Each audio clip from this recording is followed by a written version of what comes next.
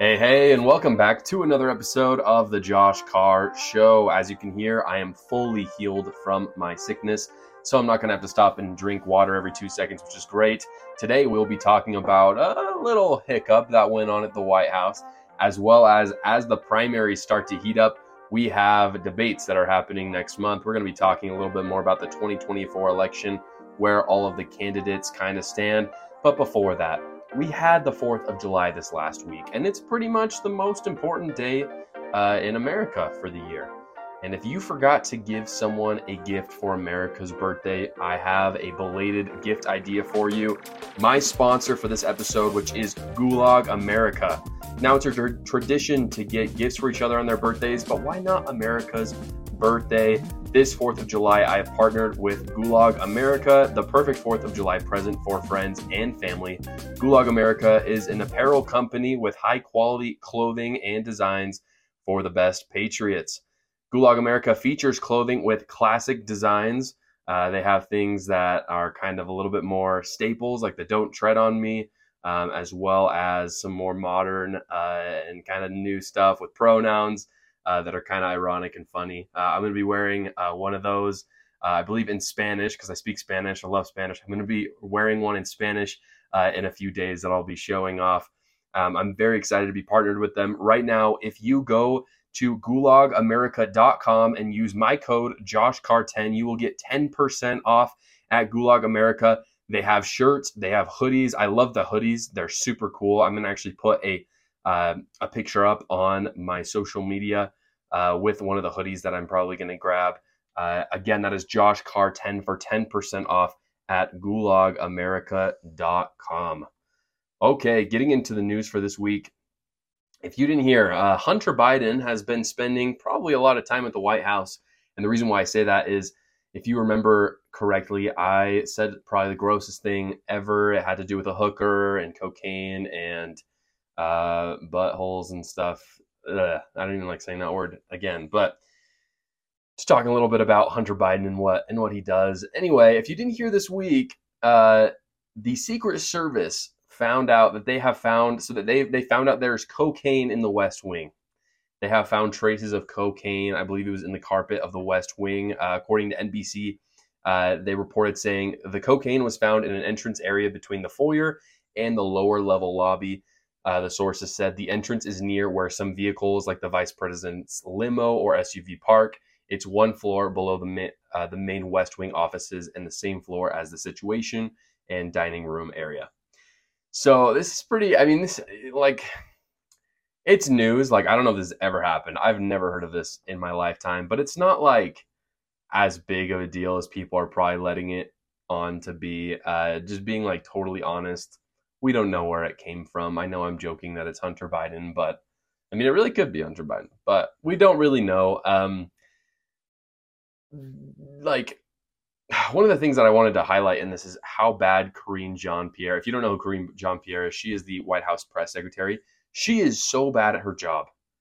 And I hate, I'm not trying to be mean. It's just true, though. Like, if for anyone that knows PR, public relations, they ask her questions, and all she says is she just refers them to other people. It's so bad. I don't understand. She doesn't do her job. She doesn't answer people's questions. Every time she just says, oh, I'm going to need to refer you to someone else. And so that's what happened this week. We had someone in a press conference reach out to Karine Jean-Pierre, and they said, hey, what's up with the cocaine? And all she said was, the Secret Service is going to have to speak to that because it's their deal. It's like, that's why we came to you. That's why we have a White House press secretary. That's why we have press conferences. And this happened in the White House. So why can you not speak on it? She is so bad at her job. I do not understand. And it's not just this way with this incident. It's this way with so many. I mean, like, I can, it like hurts me as someone who's like in media to watch her get in front of reporters like every other day. And for 10 minutes, she just tells them, oh, you can reach out to the National Archives about that. You can reach out to the FBI about that. We understand. Like, we know we know we can reach out to other people. We're asking you. We want to know what the White House is saying. We want to know what Joe Biden's administration is saying about that. I don't imagine that she is going to make it to the end of Joe Biden's presidency. She might. If he gets reelected, there's no way she'll be on for another term with him. She's just so bad at her job. And Jen Psaki, who was the press secretary before her, lasted like a year and a half. So I just don't anticipate her lasting much longer than a year and a half. I also think, I mean, you think about Joe Biden and what he does, you think about the things that she has to deal with on a daily basis. To her credit as well, like I wouldn't want to be in that job, that position. It's a pretty good career boost. So like if you didn't know about Jen Psaki was the White House press secretary, but then when she stepped down, she went to MSNBC and had a really lucrative deal with them. And that's not super uncommon. We saw it with I'm trying to think of her name. In any case, there's a lot of Fox News hosts that were once press secretaries for either Bush or Trump, and they make a lot of money at Fox. So in many cases, it can be kind of that career boost.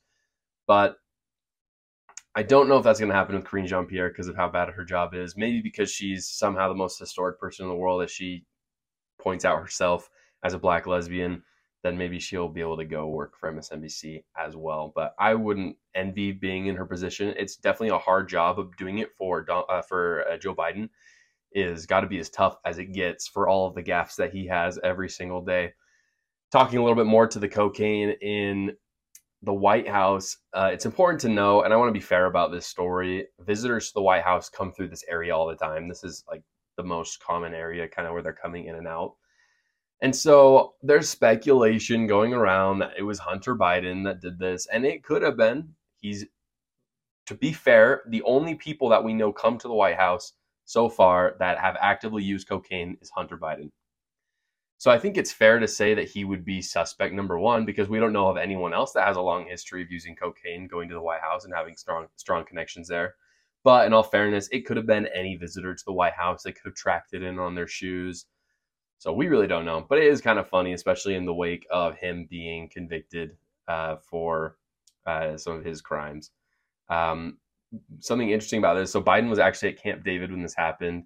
And you can kind of, this is kind of pattern that you see with Biden. You can pretty much always count on Biden to be on vacation when something happens at the White House.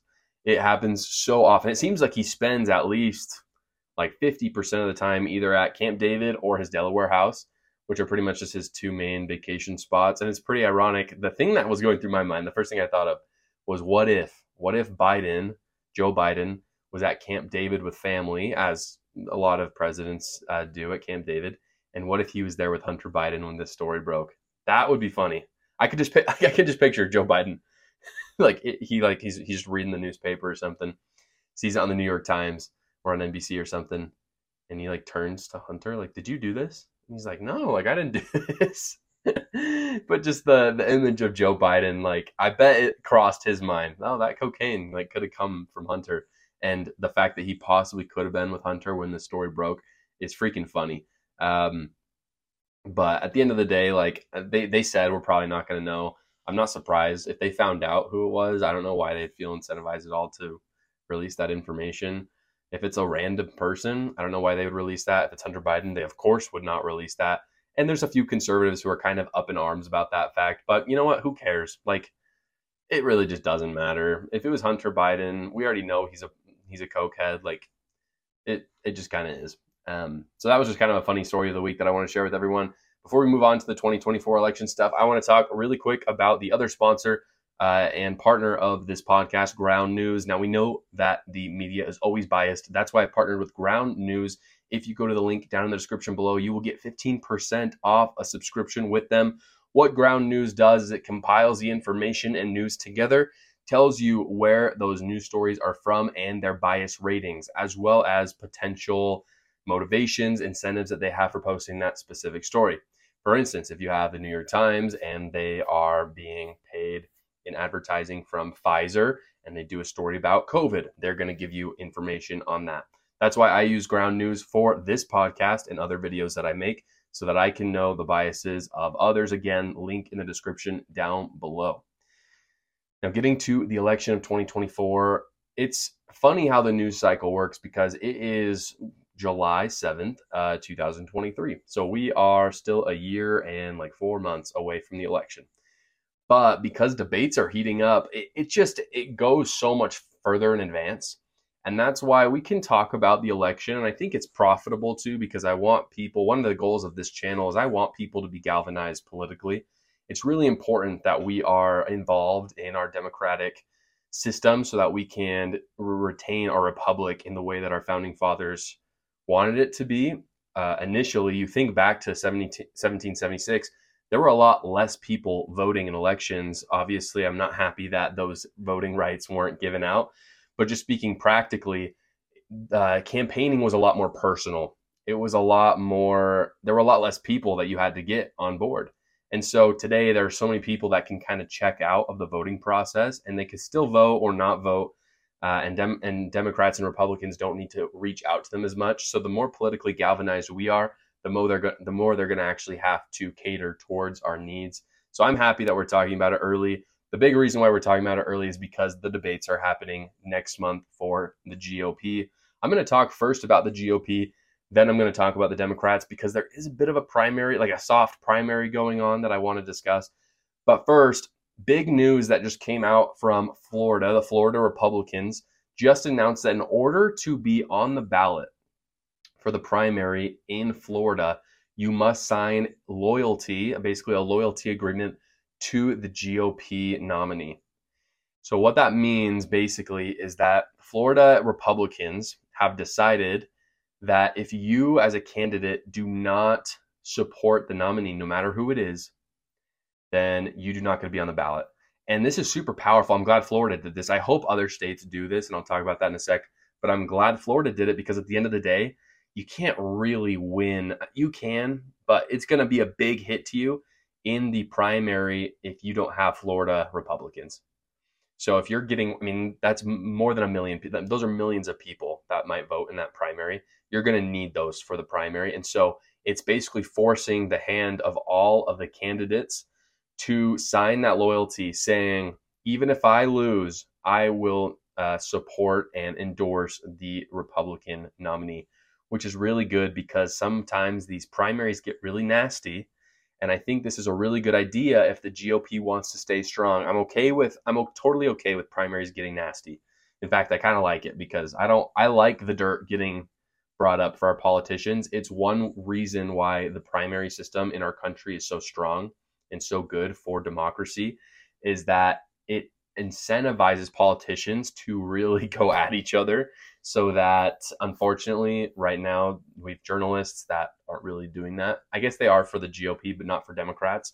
And so that dirt is really going to be able to inform and educate the public in a way that we might not have otherwise, that other countries, for instance, don't really have in the same way. So I'm really happy for it. I think Florida is going to force the hand of, say, Donald Trump to do this. Donald Trump's really the only person I'm worried about. Every other Republican up to this point has showed a pretty good they've showed a really good track record of supporting GOP candidates. The biggest exception would maybe be Chris Christie, but he's like dead in the water. He's not going to win. He has like a decent amount of support. He's sitting at like 4 or 5%. That's fine, but he's not going to win, obviously. But we have like Vivek Ramaswamy, Ron DeSantis, Nikki Haley, Tim Scott. All of those people have showed a really solid track record with supporting GOP candidates, especially Vivek Ramaswamy. I'm not concerned at all about them not supporting the nominee. I know Ron DeSantis and Donald Trump are going at each other, but if Donald Trump wins the nominee, Ron DeSantis will definitely endorse him. There's no question. However, what we've seen recently is Donald Trump has really gone at other Republican candidates, and he's done it in like a very lefty way. It's okay to attack them a little bit and dig up the dirt. I'm okay with that, as I just said. But he's done it in a way that a lot of progressives have done. And frankly, it hasn't been super unifying to the party. I think it will be really important for him to sign this loyalty agreement, provided that he loses the primary. Ron DeSantis will really need his endorsement in order to win. If Donald Trump were to lose and Ron DeSantis were to win the primary and Trump pulls his support, we could have a serious problem. I mean, in my opinion, I'm going to talk about this more. Ron DeSantis, if he wins the primary, he's going to beat Biden. That's like an easy vote. So many, and all the polling shows that he's up 6, 7, 8% on Biden, which is pretty substantial at this point. And a lot can still happen. But if Donald Trump takes back his support, you know that 6, 7% is going to fade. It's going to be much lower. I'm not saying those Trump voters are going to vote for Biden. They're just simply not going to show up to the polls, which would be really catastrophic for Republicans. So it's really smart for Florida to lead the way on this. I would not be surprised if Ron DeSantis had a part in this, knowing that he cannot win without Trump supporters. That's just a reality. I hope other states follow suit, especially like Texas, like really big states. Texas, others, Alabama, Louisiana, some of those bigger states down south. Utah would be great, though we're just a little smaller. So we don't have quite as much impact as the Floridas and the Texas. I'm like I said, I'm pretty good with the bloodbath for the GOP. It will weed out the winners and the losers at the end of the day. I hope a lot of people get in the debate too. It's unclear who is going to qualify for the debate. They have to get a certain amount of money risen, and those are just rules by the GOP. I hope a lot of people are in those debates because they're going to attack each other and they're going to kind of weed out who's good at debating, who's not. Here's where it gets tricky with the debate. It is unclear at this point whether or not Donald Trump will participate in the debates, which is really fascinating because we haven't had someone sit out in a long time. It's very different because even though Joe Biden is the incumbent, Donald Trump is kind of the incumbent too. It's been 4 years since he's been in the presidency, but effectively he's been the leader of the Republican Party, all the way up until now. And so how I feel about it is I would love for Donald Trump to show up to the debates because it shows strength from him, and he is not a bad debater. I think he would do fine. However, with that said, I think if we've got all the kind of the main players on the stage, including Donald Trump, the people who are going to come out of that debate winning are going to be DeSantis and Vivek Ramaswamy. And the reason why I say this is because they are the best debaters, and Vivek Ramaswamy is the best debater on the stage, no question. If anyone has watched, he has been insanely diligent on the campaign trail. It seems like he's on a different media outlet, left or right, every other day, and he's posting about it. It's like really out there. Ron DeSantis, not so much.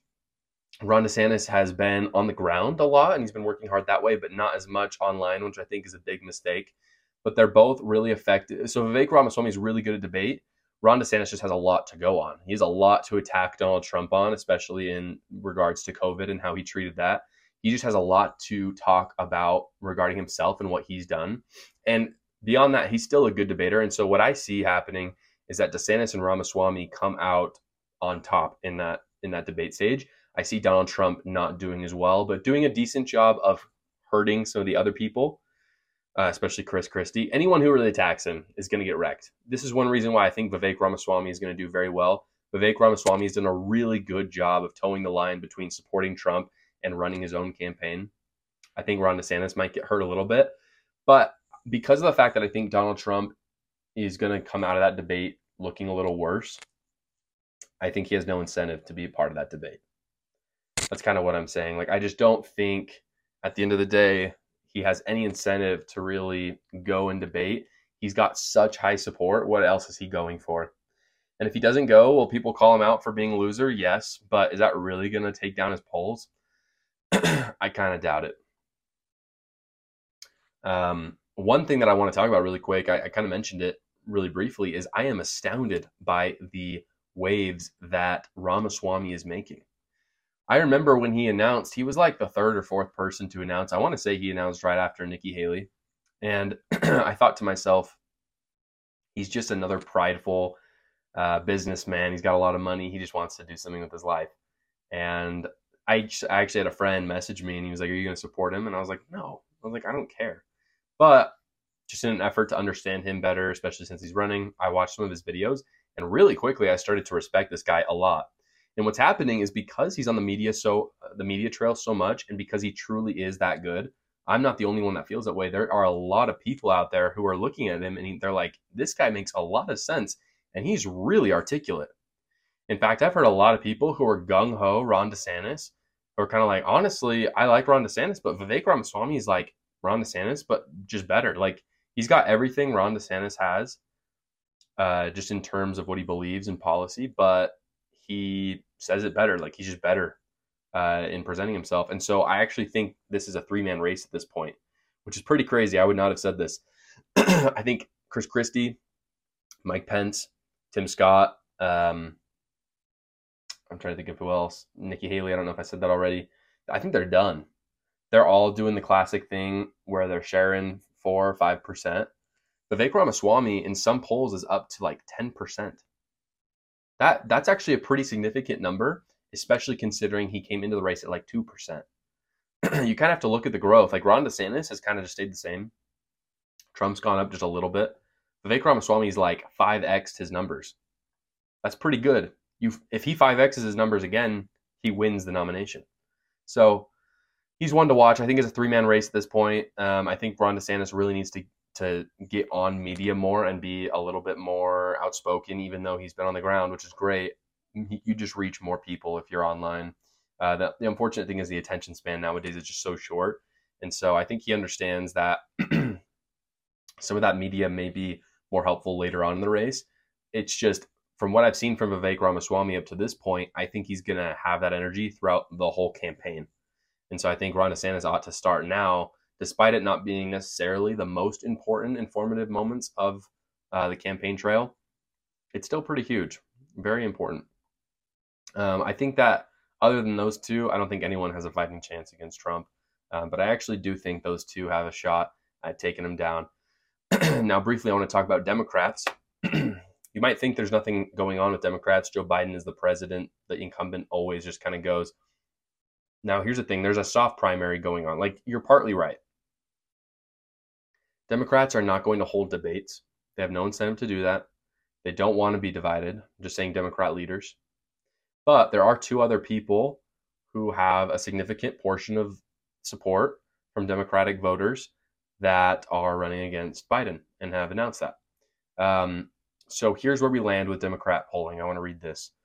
60% of Democrats say they back Biden. So that's a majority. That's all you need for the nomination. 14% say that they back Kennedy, who is the nephew of JFK. If you haven't heard about Kennedy, I'm going to do a video about him probably another day. But that's 14%. That's not nothing. That's pretty big, especially when you're in the incumbent. And then 4% say they back Marianne Williamson, who is an author. So, and then the rest of that portion, it looks like about 22%, say they're undecided. So the question is, can Biden get those 22% on his side? Because if they are, it's over. But the fact that 14% support JFK's nephew, Robert Kennedy Jr., that is a pretty big deal. 40% of Democrats do not support their incumbent president. That is fascinating. Those undecideds are going to make a big difference, because if all 22 can get behind RFK, then you could really see a big switch up, especially as debates happen, as well as just as time gets closer and more things happen. I'm sure Joe Biden has many more gaffes to make in his presidency before the election. And as you can, as we just know from history, it is not common for the incumbent to have so much opposition. That is scary, scary, scary for Joe Biden. Democrats are not going to primary. They're not going to do debates. And so all of it's going to be quite informal. But if there's a big enough push, I think they might be able to see Joe Biden get flipped out of his seat, which, to be honest, would be the worst thing that could happen for Republicans. So we'll see what they do. But if Republicans are smart, they're going to do everything in their power to make sure Joe Biden wins that and makes it so that he's the nominee, because he's the easiest person to win at this point. Because if this election can be a referendum on Joe Biden, and Trump's not the nominee, I think Republicans have it in the bag. I think at this point, Republicans have about a 0% chance of, this is kind of how I see it with the nominations. Republicans have about a 0% chance of switching Democrats over to Republicans. I just don't see that happening. There might be just a couple. If they nominate Ramaswamy, I think some Democrats would come over potentially. But with DeSantis and Trump, they're too polarizing, very anti-LGBTQ. I think virtually no Democrats will switch. Ramaswamy is very poised. He's smart. He's been on a lot of liberal media. I think he could convince a lot of people. If Ramaswamy and DeSantis, one of them is nominated, that could sway a lot of independents on the Republican side. Okay, so again, not a lot of Democrats are going to come over for DeSantis, but plenty of independents will. I mean, we saw it in Florida. It's been done before. We basically see, like, Florida was already just a great case study of what would happen. If it's Ramaswamy or DeSantis, tons of independents are going to come over. The polls show that Republicans would most likely win. Now, with Trump, Biden, so Trump is the nominee, Biden's the nominee. Biden is president, no question. That's my prediction. I think if Trump is the nominee, there's just no question. All the polling suggests it. It just makes logical sense. It's just happened in 2020. Enough bad has happened to Biden, sure, but enough bad has happened to Trump as well. And he has no plan that he's outlined so far on how to overcome election fraud, which is what he keeps talking about. So if he has no plan to do that, I don't really see how he can win. I don't know why it'd be different from 2020. So the question is what's going to change from now until the debates? What's going to happen in the debates and after? But one thing is clear to me, at least, is that Haley, Christie, Pence, Tim Scott, they're out. They're done. They should throw their allegiance behind whoever they think will win. Christie won't put it behind Trump, but I bet the other ones will. Pence won't as well, obviously, but I think Tim Scott, Nikki Haley will back Trump. That's just the best move for them so that they can have a job, frankly, and stay relevant. But Pence has a decent amount of the vote, and so does Christie. And so if they give their support to Vivek Ramaswamy or DeSantis, we could see them surge quite a bit in the polls. Not to mention all the other Republicans. I didn't even mention them by name, though, because they've got like 2% of the vote, and I'm sorry, it's just not going to happen for them. Those are my predictions for the 2024 election. As of today, I'm sure they'll change as things get closer. But as always, guys, thank you so much for watching this episode of the Josh Carr Show. Again, Gulag America, super quality shirts, super quality sweatshirts. Use Josh Carr 10 in the description down below for 10% off. Check it out. Thanks, guys.